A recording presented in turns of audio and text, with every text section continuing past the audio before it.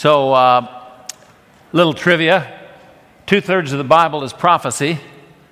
That's a lot. Means it's important to God. And of all the 2/3 of prophecy, there is 2/3 of it is about the nation of Israel. So the bulk of that which is written about the future that we would call prophecy is concerning the nation of Israel. So obviously they're a key player in this whole deal. And so we're going to talk about Israel this morning and views and how it is a key part of our looking at prophecy and deciding what it means.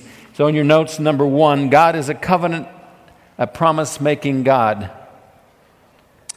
He enters into relationships with people on the basis of a covenant that he makes. Quite formal, the words in the covenant that he establishes with people. And so he has said, as a description of himself, I am a covenant-making God. He enters into covenants, into relationships, and that means he makes a contract, as it were, an agreement, a promise about the future with people. And there's 7 different covenants in the Bible. So let's just take, I don't know, who do I like? Bill Schutzman. He's getting to be old, ready to go to heaven. So before the class is over, Bill falls over with a heart attack. I sure hope that doesn't happen. But anyway, and so he stands before Jesus, and Jesus says, why should I let you into my heaven? And he responds, well, because I trusted you as my personal Savior. I believe that you died for my sins, and I've followed you as my Lord and Master in my lifetime. And Jesus says, well, that's the old program. You didn't get the word. Sorry. Is that going to happen? God is a covenant-making God. He makes covenants, he makes promises, and he keeps them. That's an important part of our security. Number 2, it is impossible to accurately interpret prophecy without a clear understanding of the biblical covenants, because they all deal with the future. And so we need to understand those covenants and the application of them to our life. Again, there's 7 of them. We're not going to look at all 7, just a couple. Number 3, there are 2 kinds of covenants. If I go too fast, y'all get that number 2 filled in? We'll back up. I forget that you're filling in blanks. Number 2, it is impossible to accurately interpret prophecy without a clear understanding of the biblical covenants. And so you look in Scripture at the covenants, there's lots written about them, and you look and see the details of the covenants, because most of the covenants have to do with the future, and you talk about prophecy as the future. And if you don't understand the covenants, you won't get the prophecies straight. Number 3, there are 2 kinds of covenants. Conditional and unconditional.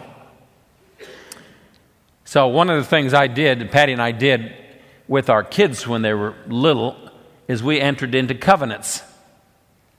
And that was an agreement.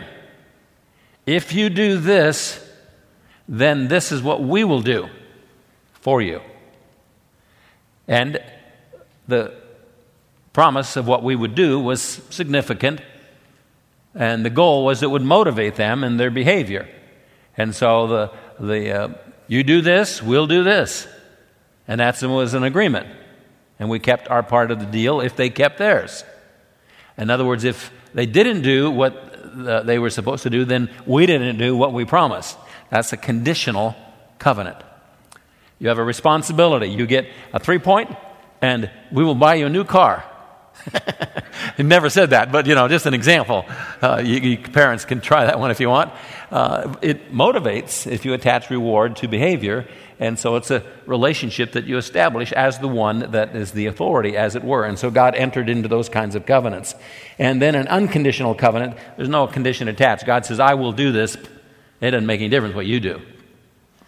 And so there's both kinds. Number 4, the Edenic, however you pronounce that one, that's Eden. The covenant that was made with Adam and Eve in the Garden of Eden was a conditional covenant. Adam and Eve didn't keep the part that they were supposed to keep, so they got kicked out of the garden. So the contract, as it were, went like this. You take care of the garden and don't eat the fruit on that one tree, and you get to stay here in this beautiful place and have a great relationship with me forever. And so they broke their part of the deal. They ate the fruit and got booted out of the garden. And so that's an example of a covenant that God made that was conditional with the ones that he made it with. The Noahic covenant, the covenant that God made with Noah after the flood, is unconditional. He made a promise. It doesn't make any difference what anybody does. He didn't say, you do this and I'll do this. He simply said, this is the future. This is my covenant with you. And so there's no be good, be bad, you do this. God just simply said, this is my promise to you, to the world. Genesis 9, I establish my covenant with you.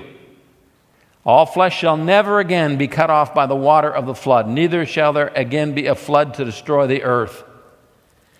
God said, this is a sign of the covenant which I am making between me and you and every living creature that is with you for all successive generations. I set my bow, my rainbow in the cloud, and it shall be a sign of a covenant between me and all the earth. It shall come about when I bring a cloud over the earth, that the bow, the rainbow, will be seen in the cloud, and I will remember my covenant, which is between me and you and every living creature of all flesh. And never again shall the water become a flood to destroy all flesh. When the bow is in the cloud, then I will look upon it to remember the everlasting covenant, everlasting. This is for until we enter into eternity between God and every living creature and all flesh that is on the earth. And so in there, did you see any requirement of anybody? That God says, okay, this is what you have to do. Otherwise, I'm going to send another flood. It's unconditional. It's a flat-out promise for the future that God makes. The Mosaic or Old Covenant was conditional. So, we're going to have a test. Going to go down through the covenants when we're done, and I ask you the question, conditional, unconditional, conditional, unconditional. And if you get them all right, you get a reward. A new car. No, let's see. You get to climb Mount Adams with me. How's that for a reward? Cool. Okay. So listen carefully so you get the reward. All right? The Mosaic covenant, that's the one that God made with Moses and the nation of Israel. It was a conditional covenant. Deuteronomy 5, Moses summoned all Israel and said to them, hear, O Israel, the statutes and the ordinances which I am speaking today in your hearing, that you may learn them and observe them carefully. The Lord our God made a covenant with us, an agreement with us at Horeb. That's the mountain where God came and the 10 Commandments were given. The Lord did not make this covenant with our fathers, Abraham, Isaac, and Jacob, but with us, the ones that are here today, alive. Deuteronomy 5:31, but as for you, stand here by me that I may speak to you all the commandments and the statutes and the judgments which you shall teach them, that they may observe them in the land which I give them to possess. So you shall observe to do just as the Lord your God has commanded you. You shall not turn aside to the right or to the left. You shall walk in all the way which the Lord your God has commanded you, that in order that you may live, and that it may be well with you, and that you may prolong your days in the land which you will possess. So, conditions pretty clear. Here's the laws, obey them, and you then can live in the promised land. I'll take you there. How'd they do? They didn't do too well on that one. Number 7, the Abrahamic covenant was and is unconditional. Covenant was made by God with Abraham, unconditional. Now, sometimes people will kind of mush the Abrahamic covenant, the Mosaic covenant together because they are related, but there's two separate covenants made to two separate individuals, 400 years separating the making of the covenant. Genesis 17:7, I will establish my covenant between me and you. God speaking to Abraham. And your descendants after you throughout their generations for an everlasting covenant to be God to you and to your descendants after you. I will give to you and to your descendants after you the land of your sojournings, all the land of Canaan, for an everlasting possession, and I will be their God. You see anything in there about conditions? No, God just said, this is what I'm going to do. This is my promise to you, no conditions attached.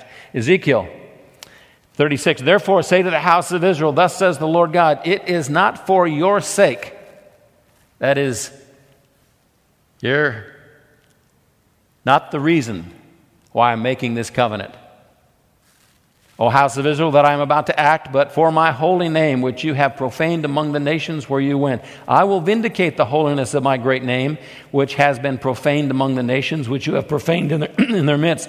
Then the nations will know that I am the Lord, declares the Lord God, when I prove myself holy among you in their sight. For I will take you from the nations, gather you from all the lands, and bring you into your own land.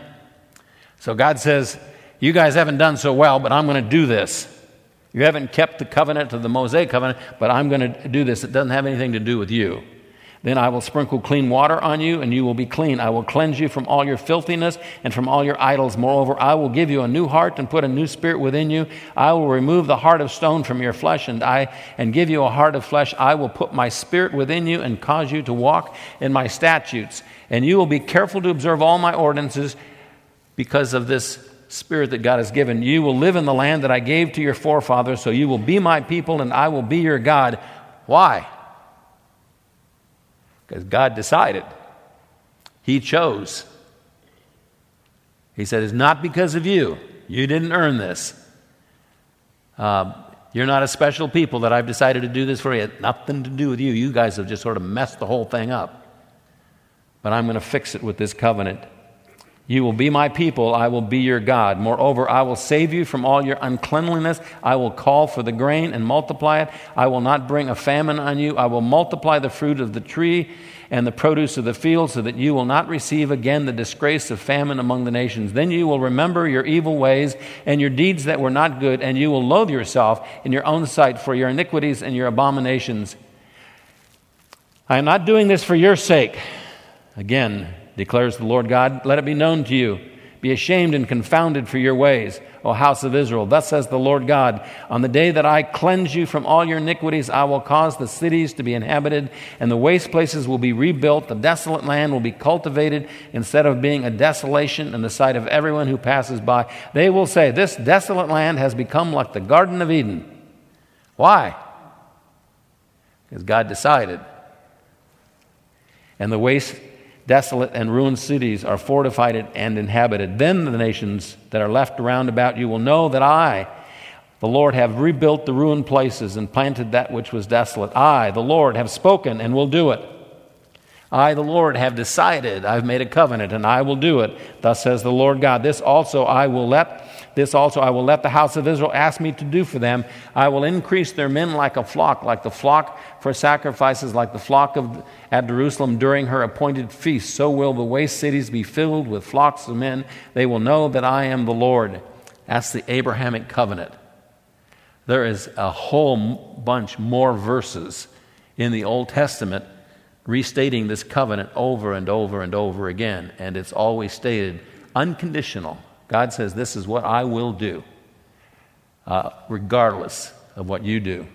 Amos 9, in that day I will raise up the fallen booth of David and wall up its breaches. I will also raise up its ruins and rebuild it as in the days of old, that they may possess the remnant of Edom, and all the nations who are called by my name, declares the Lord who does this. Behold, days are coming, declares the Lord, when the plowman will overtake the reaper and the treader of grapes, him who sows seed, when the mountains will drip sweet wine and all the hills will be dissolved. Also, I will restore the captivity of my people Israel. They will rebuild the ruined cities and live in them. They will also plant vineyards and drink their wine and make gardens and eat their fruit. I will also plant them on their land. They will not again be rooted out from their land which I have given them, says the Lord your God. So I will restore Israel to the land. That's God's promise. Hosea, when Israel was a youth, I loved him out of Egypt. I loved him out of Egypt I called my son. The more I called them, the more they went from me. They kept sacrificing to the Baals and burning incense to idols. Yet it is I who taught Ephraim to walk. I took them in my arms, but they did not know that I healed them. I led them with the cords of a man, with bonds of love. I became to them as one who lifts the yoke from their jaws, and I bent down and fed them. They will not return to the land of Egypt, but Assyria. He will be their king because they refuse to return to me. The sword will whirl against their cities and will demolish their gate bars and consume them because of their counsels. So my people are bent on turning from me. Though they call on me on high, none at all exalts me. None exalts me. How can I give you up, O Ephraim? How can I surrender you, O Israel? How can I make you like Admah? How can I treat you like Zebulun? My heart is turned over within me. This is God speaking. All my compassions are kindled. I will not execute my fierce anger. I will not destroy Ephraim again, for I am God and not man. I am God and not man, the Holy One in your midst, and I will not come in wrath. They will walk after the Lord. He will roar like a lion. Indeed, he will roar, and his sons will come trembling from the west. They will come trembling like birds from Egypt, like doves from the land of Assyria. I will settle them in their houses, declares the Lord. This is what I will do in spite of how they've lived and what they've done. Ezekiel 28, thus says the Lord God, when I gather the house of Israel from the peoples among whom they are scattered, and will manifest my holiness in them in the sight of the nations, then they will live in their land which I gave to my servant Jacob. They will live in it securely. They will build houses, plant vineyards, live securely. When I execute judgments upon all who scorn them round about them, then they will know that I am the Lord their God. Jeremiah 31:35, thus says the Lord, who gives the sun for light by day and the fixed order of the moon and the stars for light by night, who stirs up the sea so that its waves roar. The Lord of hosts is his name. If this fixed order, that is the sun and the moon and the stars, departs from before me, declares the Lord, then the offspring of Israel also will cease from being a nation before me forever. So you catch that promise? God says stars, moon, sun, they're fixed. And if you see them disappear, then you'll know that I'm not keeping my promise with Israel. And it's a promise he's making. I will keep this promise. It's a covenant that I will keep. So, number 8, the Davidic covenant. Covenant that God made with David. It's unconditional. Now, the basic gist of the covenant, Abrahamic covenant, is the land of Canaan. My people, Israel, will inherit the land. That's the basic covenant. No matter what. They're scattered all over the world. I will gather them. They will be in the land. And then David. The covenant with David is you will be the king of the nation of Israel in the land forever. And so as you read and study about the kingdom, and we'll do a lot of that in the days ahead, the millennial kingdom, capital will be Jerusalem, and David will be ruling in Jerusalem. The Lord will as well, but David will be ruling over the nation of Israel. God promised that. Psalms 89, I have found David my servant with my holy oil. I have anointed him with whom my hand will be established. My arm also will strengthen him. The enemy will not deceive him, nor the son of wickedness afflict him, but I shall crush his adversaries before him and strike those who hate him. My faithfulness and my loving kindness will be with him, and my name, his horn, will be exalted.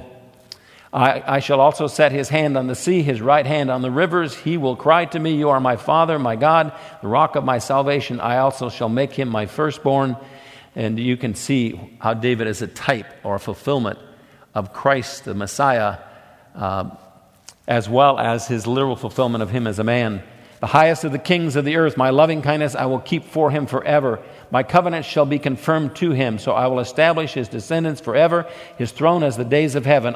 If his sons forsake my law and do not walk in my judgments, if they violate my statutes, do not keep my commandments, and that's exactly true if you read the book of all the kings and chronicles, and that David's sons didn't do so well. He said, if they violate my statutes, do not keep my commandments, then I will punish their transgressions with the rod, their iniquity with stripes. But I will not break off my loving kindness from him, from David, nor deal falsely in my faithfulness. My covenant I will not violate. My covenant I will not violate. nor will I alter the utterance of my lips. Once I have sworn by my holiness, I will not lie to David. Unconditional covenant that God makes with him. His descendants shall endure forever, his throne as the sun before me. It shall be established forever like the moon, and the witness in the sky is faithful. Jeremiah 33, thus says the Lord, if you can break my covenant for the day, my covenant for the night, so that day and night will not be at their appointed time, then my covenant may also be broken with David my servant, so that he will not have a son to reign on his throne, and with the Levitical priests my ministers, as the host of heaven cannot be counted, and the sand of the sea cannot be measured. So I will multiply the descendants of David my servant, and the Levites who minister to me. Okay. Ready to earn your right to climb Mount Adams with me? The covenant that God made with Adam and Eve. Now, you're going to raise your right hand if you say it's conditional, your left hand if you say it's unconditional. Okay, raise a hand. Okay, we'll move on to Noah. God made a covenant with Noah. Was it conditional or unconditional? I forget which is. Unconditional is left? Unconditional is left? Okay. Right, which hand? Raise a hand. Oh, well, Ivy, it looks like you're going to get to climb Mount Adams with me. I think you got them both right so far. The Mosaic covenant, the one with Moses, nation of Israel. Conditional, that's your right hand. Unconditional, left. Raise your hand. You got it, huh? Some of you are not raising your hand. Are you a chicken or what? You don't want to climb Mount Adams. All right, we'll go back to the new car. Maybe I'll get more cooperation. Abrahamic covenant, conditional, unconditional. Davidic? Yeah, okay. You're all doing good. Number 9, one of the most important things to do when studying prophecy is to keep straight who is being talked about in the prophecy. So there's prophecies made for Israel, and there's prophecies made for the church. There's going to be in the kingdom, the kingdom on earth, there's going to be different groups. Old Testament saints. Adam, he wasn't a Jew. Well, the Jews are going to be in the promised land with David ruling. Where's Adam going to be? He's not part of the church.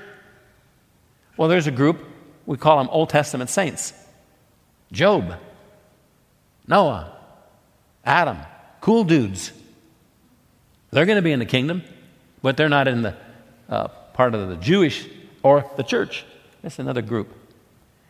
And then there's the nation of Israel, there's the church, the bride of Christ. We have a special place in the kingdom. And then there are believers that come out of the tribulation, special group of people. There's actually 7 different groups that will have a role, a place in the kingdom. It's fun to study what they are, but you got to keep them straight, otherwise you end up with hash. Number 10, a big mistake that is frequently made is to confuse the nation of Israel with the church. If you do that, you're just going to have really messy prophecy. You have to keep those two straight. A lot of hash theology going around today. That's just where you take everything up, cut it all up, throw it in the same pot and stir it up, and look at that. It doesn't make a whole lot of sense, but whatever. Number 11, a prevalent teaching that has been around for a long time and has grown much stronger in the last 10 years is called replacement theology. So if you hold to replacement theology, your theology on prophecy all of a sudden gets really simple because everything's about one group. You don't have to figure out the prophecy, who it's concerning. It's all for one group. That's us. And so about 2/3 of every denomination in our country, every believer in our country believe in replacement theology. 12, replacement theology teaches that because Israel rejected Jesus as the Messiah, that the church has taken over the promises of the Abrahamic covenant. So the Abrahamic covenant was made, and replacement theology says they crucified Jesus, therefore they are no longer eligible, and the church takes their place. So, big problem with that. The Abrahamic covenant was unconditional. It was unconditional, and he used the word forever repeatedly.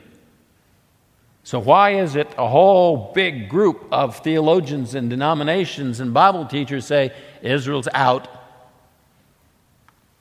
They crucified their Messiah, and the church now takes their place. Very, very common theology.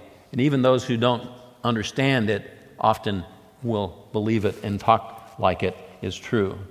13, replacement theology teaches that all the prophecies in the Old Testament made concerning the nation of Israel are now being fulfilled in the church, not Israel.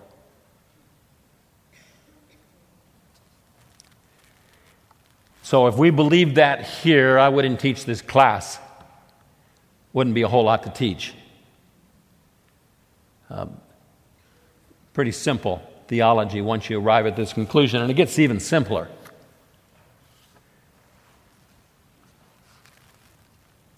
So Romans 11, this is a long passage, but this is so critically important to this point here. I say then, Paul speaking, God has not rejected his people, has he? May it never be. For I too am an Israelite, a descendant of Abraham, of the tribe of Benjamin.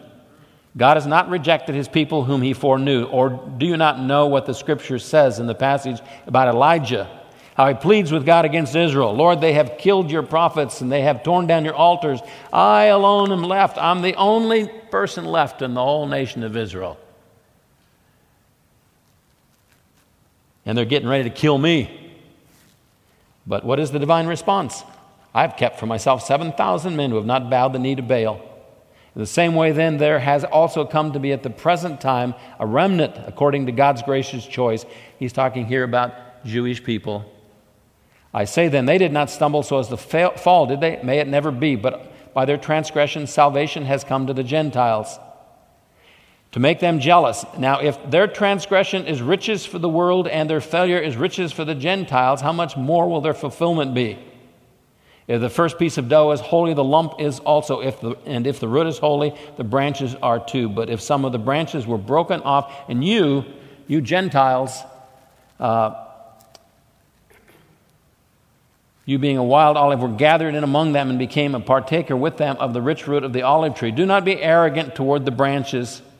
If you are arrogant, remember that it is not you who supports the root, but the root supports you. And they also, if they do not continue in their unbelief, will be grafted in, for God is able to graft them in again. For if you were cut off from what is by nature a wild olive tree and were grafted contrary to nature into a cultivated olive tree, how much more will these who are the natural branches be grafted into their own olive tree? For I do not want you, brethren, to be uninformed of this mystery. Mystery. Remember the word mystery? We talked about it. Previously unrevealed truth.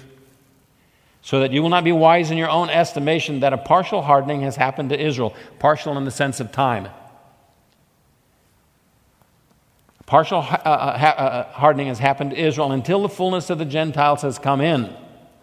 Fullness of the Gentiles, the time of the Gentiles. What is that? Until it comes to an end. When will that happen? So, the church, the bride of Christ, we are now in the church age called the time of the Gentiles. And it had a beginning on the day of Pentecost, and it has an end, and it ends on the day of the rapture. Every person from the day of Pentecost to the day of the rapture, that is the church, the bride of Christ, a very formal group of individuals that is very definite, and those that are in it whose names are mentioned. And at the day of the rapture, the time of the Gentiles ceases. It's over. Partial hardening has happened to Israel until the fullness of the Gentiles has come in. That is, every person added to the church that is added, needs to be added. There's a definite number. So all Israel will be saved. All Israel will be saved. Just as it is written, the deliverer will come from Zion. He will remove ungodliness from Jacob. This is my covenant. This is my covenant with them. When did he make that? Abraham, years before. When I take away their sins from the standpoint of the gospel, they are enemies for your sake, but from the standpoint of God's choice, they are beloved for the sake of the fathers. Fathers, that's Abraham, Isaac, and Jacob. For the gifts of the calling of God are irrevocable. But just as you once were disobedient to God, but now have been shown mercy because of their disobedience, so these also now have been disobedient, that because of the mercy shown to you, they also may now be shown mercy. God has shut up all in disobedience, so that he may show mercy to all. Oh, the depth of the riches both of the wisdom and knowledge of God! How unsearchable are his judgments, unfathomable his ways! For who has known the mind of the Lord, who became his counselor, who was first given to him that it might be paid back to him? For from him, through him, and to him are all things. To him be the glory forever and ever and ever. God made a covenant with the nation of Israel. It was eternal, it was permanent, and it will not change. And we, the church, have not taken over the promises. All Israel will be saved. By the way, when we get to talking about the tribulation, 7-year tribulation period, prophesied all through the Old Testament, the specific purpose of the tribulation. There's several, but the most strongest stated one is to bring Israel to God en masse.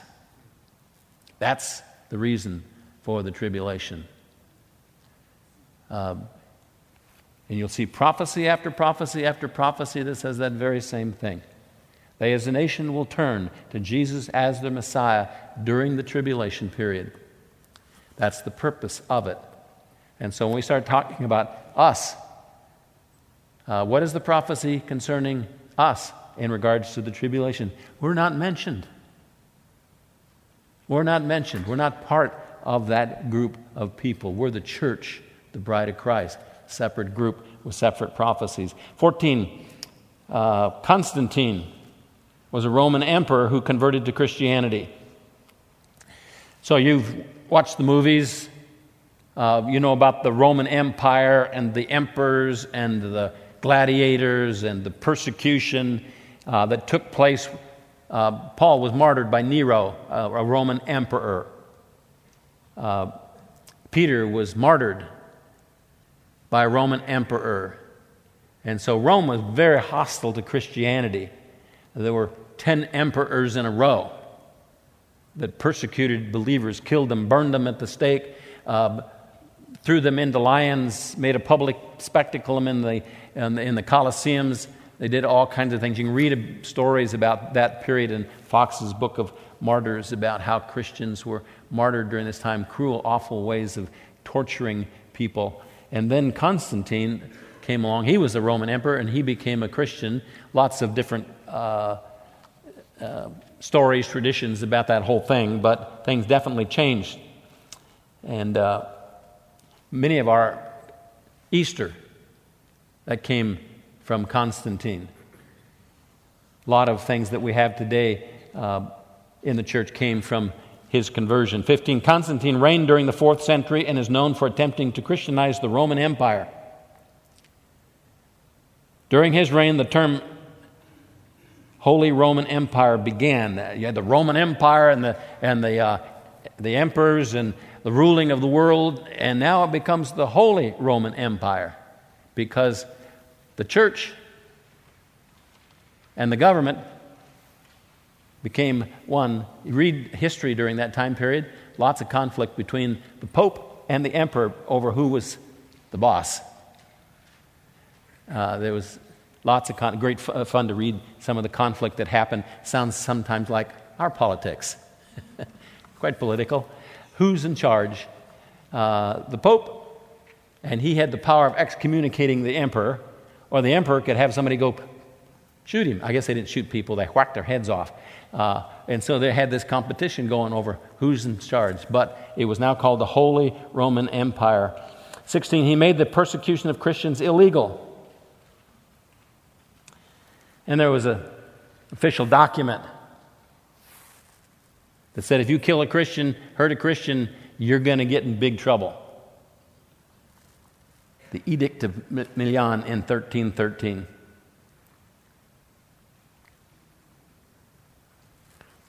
Boy, that was great for Christians, wasn't it?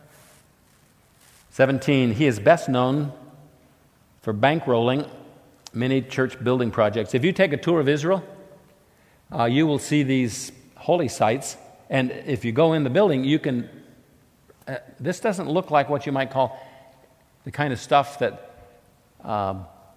where Jesus lived. It's much more modern.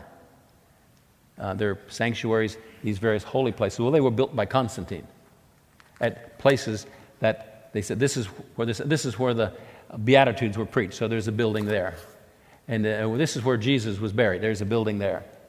In all these various places, he built a building in all these locations to preserve them and protect them. And so often when you go to Israel now and you take a tour of these places, they're buildings that Constantine funded, paid for.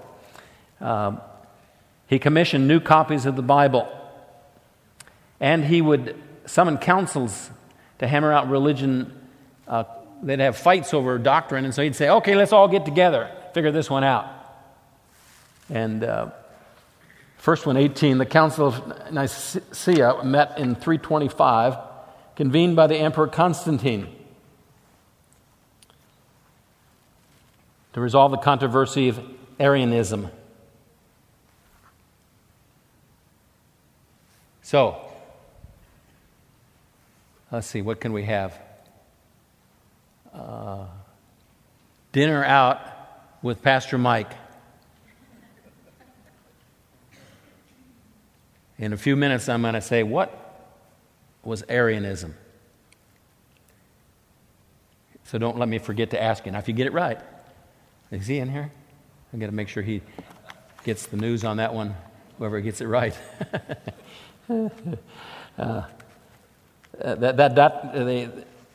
doctrine taught that Jesus was created. Now that's around today. Mormonism, Jehovah's Witness. Jesus wasn't equal with the Father. He had a point in time which he was created. So that's where it began with this dude here. Well, they have a council to decide, is it in or is it out? And they basically declared it a heresy. 19, also at the Council of Nicaea, under Constantine's oversight, the church formally disconnected from the Jewish roots of Christian theology and practice. Formally separated the connection between the church and the nation of Israel. That means it was put in writing, basically, as this is what we believe. And replacement theology became the official position of the church. So at this time, there was only one church, the Catholic Church, the Holy Roman Church, and later, not too long after that, Orthodox Church was born as they squabbled over whether the capital was at Rome or Constantinople. And today, the Catholic Church, their doctrine is replacement theology. Israel is not part of the picture. And so that was official at that point, way back in 354. It's been taught ever since. And number 21, Augustine, he was one of the major theologians of the church. Just a few years later, number 20, I skipped one there, sorry about that. Augustine was born in 354 AD, so you can see that's not long after the council, and became one of the major theologians of the Roman Catholic Church. The Holy Roman Catholic Church. And he wrote 5 million words that survive today. So, just to give you an idea how much that is, I've written my blog for, I think, 10 years. I went back and looked the other day how many years I've been doing it. There's basically 2,173 blogs I've written since this morning. And they're average about 500 words each. So, what's that, 1 million words about, approximately? And then I write my sermons out. And I've kept all of them for 44 years. I have about 4,000 words written on paper in boxes and files all through my office. Stacks and stacks and stacks and stacks. So my blog, my sermons, about 5,000 words. That's about what Augustine did. The difference, I have a computer, I type it, I cut and paste. He wrote it all with a pen. That's a lot of information. So he wrote prolifically information. Most of it still survives today. I've read a lot of Augustine's writings. And so he had a huge influence on the church. Number 21, Augustine wrote that the Jews had crucified Jesus, so they should be shunned at best and persecuted and killed at worst.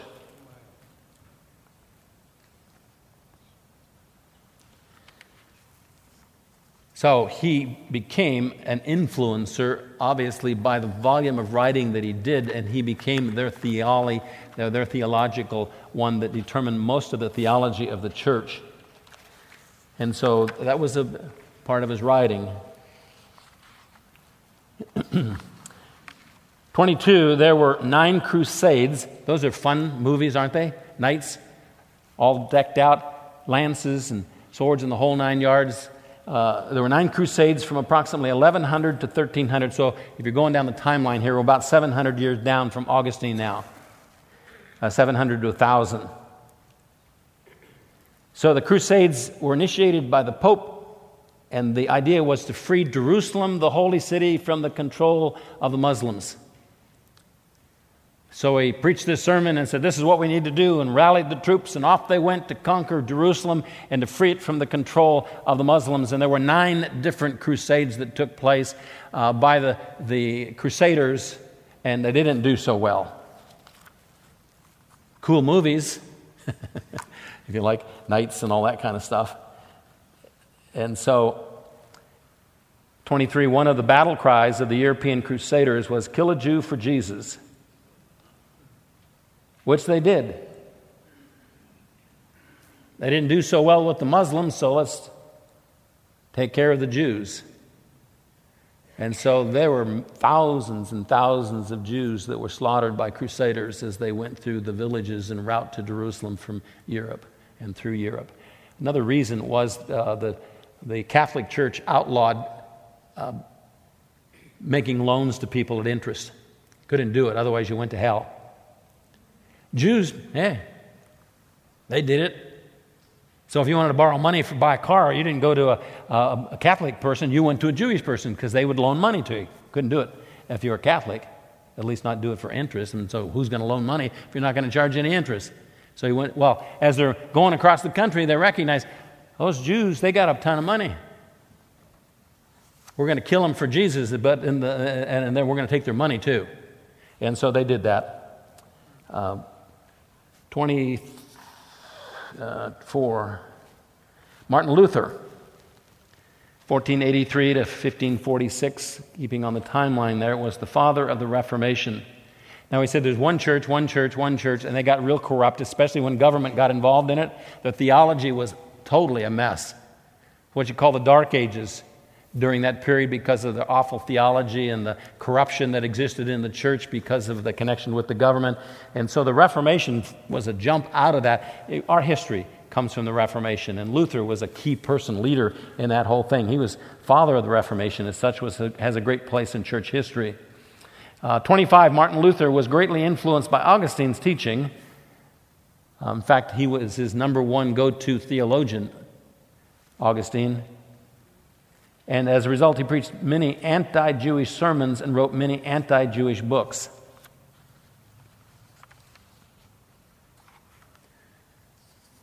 One of the books that he wrote, 65,000 words in the book, the title of it was, "So What Shall We Do with the Jews?" And here are some chapter headings. First, set fire to their synagogues or schools. This is to be done in honor of our Lord and of Christendom, so that God will see that we are devoted Christians. Second, I advise that their houses also be burned down and destroyed. Third, I advise that all their prayer books and Talmudic writings in which such idolatry, lies, and blasphemy are taught be taken from them. Fourth, I advise that their rabbis be forbidden to teach henceforth on pain of loss of limb and life. Fifth, I advise that safe conduct on the highways be abolished completely for the Jews. They have no business in the countryside anyway. Sixth, I advise that usury be prohibited from them and that all cash and treasure of silver and gold be taken from them. So that was Martin Luther's book that he wrote. 26, Martin Luther was quoted by Hitler numerous times as a justification for the murder of millions of Jewish people. Luther was German. So the book was written in German. Hitler was German. And so that was a main justification for him as he slaughtered Jews. 27 Martin Luther's writings are a basis of much anti-Semitism today. That book is still around, still available.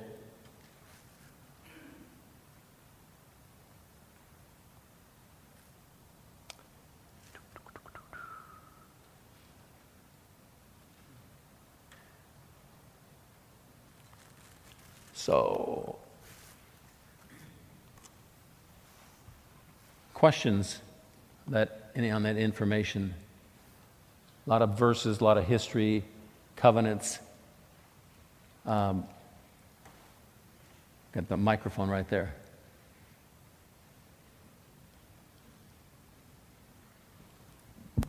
So is the church, which is Gentile, influenced by Martin Luther even today?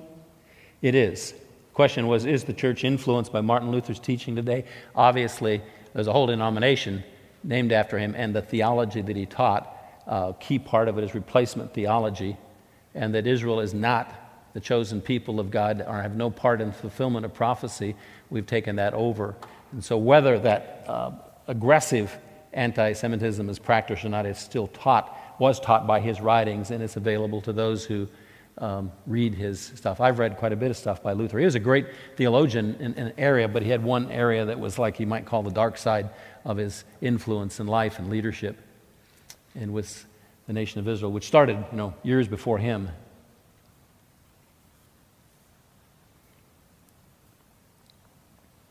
I was just wondering how the replacement theology churches deal with Romans 11. A good question. How do they deal with Romans 11, all the other passages I read? And the answer is they spiritualize it. They don't use the literal method of interpretation. So that's why we went through that, is so your hermeneutics is determined by, your theology is determined by your hermeneutics. And so if you have a system of hermeneutics that allows to spiritualize things, in other words, okay, that's not really what it means. We're not going to go literal here. We're going to give it a spiritual application instead of a literal one. Then you can arrive at these conclusions. And so they have it in their written view of hermeneutics. Many denominations today, that the preferred method of interpreting the Bible is the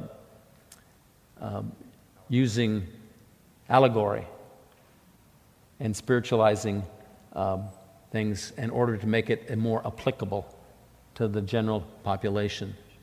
And so once you start allegorizing, spiritualizing, then you are going to go any number of directions. So that's exactly what's happened, is that it's been, and we'll look, there's not only that it's been spiritualized, we talk about the kingdom.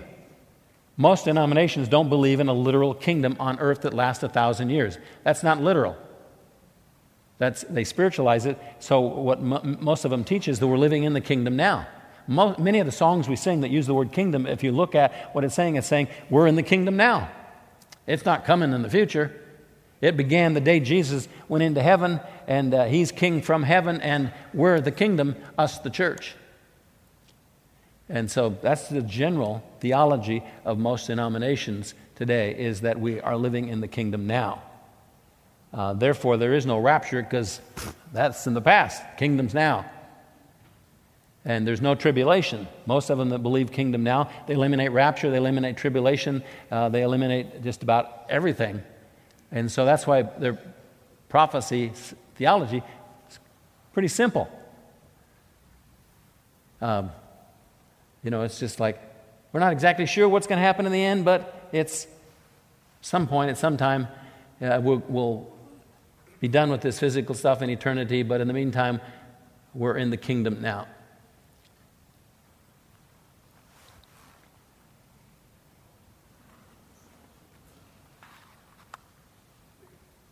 I just have a comment. Germany is still and was during World War II pretty much dominated by the replacement theology churches, Roman Catholic and Lutheran, and that there's a lot of people who say that that's lent itself, it made it more possible and easier for the German people to accept Hitler's anti-Semitism. Yeah, it was prevalent in the country, and so when he came, that was a piece of cake. There's some books on that topic. The pastor that was martyred during the war, Dietrich Bonhoeffer, his writings, they've collected his random writings and letters, and it's a major topic that he brings up about Germany and the condition that existed that allowed for Hitler to come to power and to do what he was doing to the Jewish people. And so he deals with that in some of his writings, that replacement theology that puts Israel over here outside of God's plan. So the Jewish nation has rejected Jesus as the Messiah. And you say during the tribulation they're going to be gathered onto the church and accept Jesus. Do they know this? What's their? I mean, if you tell that to a Jewish person, what's their response? If you talk about Christianity, the Jewish people will bring up the Crusades, and they will recognize that it was the church that persecuted them. They will bring up the Holocaust, and they will give credit to the Christian church for that happening because of the influence it had on Hitler. And so they basically see themselves as having been persecuted by Christians, the church, because of the history that's taken place there, which they're mostly accurate on that. And so it makes it tough to have an evangelistic conversation with a lot of Jews who know their history. Because, we're going to believe in that kind of Savior that called for killing the Jewish people? So they reject the notion that they will be brought into the church during the tribulation? Yeah. It's, some Jews are saved, but the ones that aren't would not accept that at all. Other questions? So my intent this morning was not to get you to think badly about Martin Luther. He is a hero of church history, but he did have a bit of a dark side that had some significant influence on our history negatively for the nation of Israel. But the goal of this history lesson, as it were, was to say this is where we are today. And one of the places we are today is the nation of Israel is not included. They're cut out. They've been replaced. And so if you hold that view, the study of prophecy all of a sudden gets really difficult because 2/3 of the prophecies in the Old Testament are made about the nation of Israel. And so now you've taken them out of the picture. You've cut them out, and they have fixed that by making us the recipients of that. But because we've spiritualized one thing, we tend to spiritualize the other things, and pretty soon got really nothing left. So there's no 1,000 years, and there's no promised land, and there's no capital of Jerusalem, and we're in the kingdom now. And so all that you read in prophecy in the Old Testament, none of it really makes any sense or applies.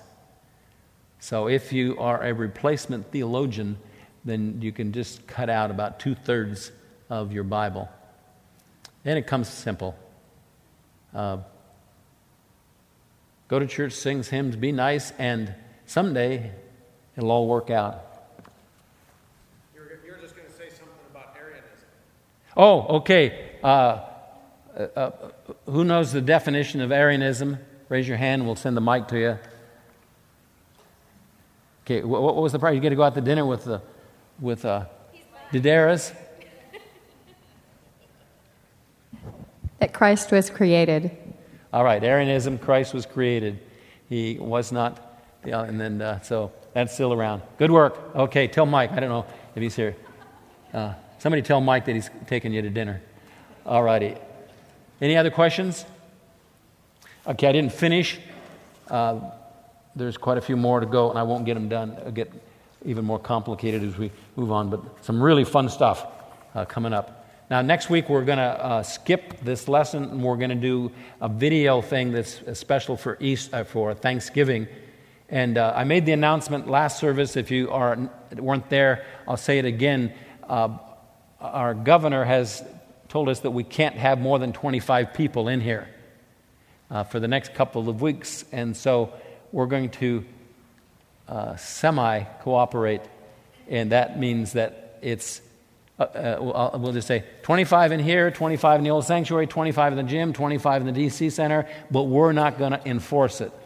It's totally up to you. I'm not going to count. Nobody's going to count and say, sorry, you can't come in. You just cooperate to the degree that you want to. And so if you stick your head in here and there's 6,000 people, you might consider going to another room. Other option is online. We do the thing online. Other option is on the radio in your car. So there's a number of options, but that's what we're going to aim for, 25 in room, but it's your responsibility, not mine. So if I stand up here and there's 200 people, praise the Lord. We'll see what happens. Maybe we all go to jail. I don't know. It'd be fun. We'll do it together. Father, thank you so much for your word. I pray that we would be very diligent in studying it correctly, interpreting the way it ought to be interpreted as a book that was written by people to people with information that was intended to be understood and to be authoritative for living life and understanding the future. I pray, Lord, that as we read and study, it will grant us great security. You are in charge. You know what's going on. You've planned it all. And thank you for the confidence that we have. We're going to live with you. You've made a covenant. And Lord, we've entered into that covenant by trusting Jesus Christ as our personal Savior. And you will keep your promise. We will live with you forever. Thank you for that great promise. We love you. In Jesus' name we pray. Amen.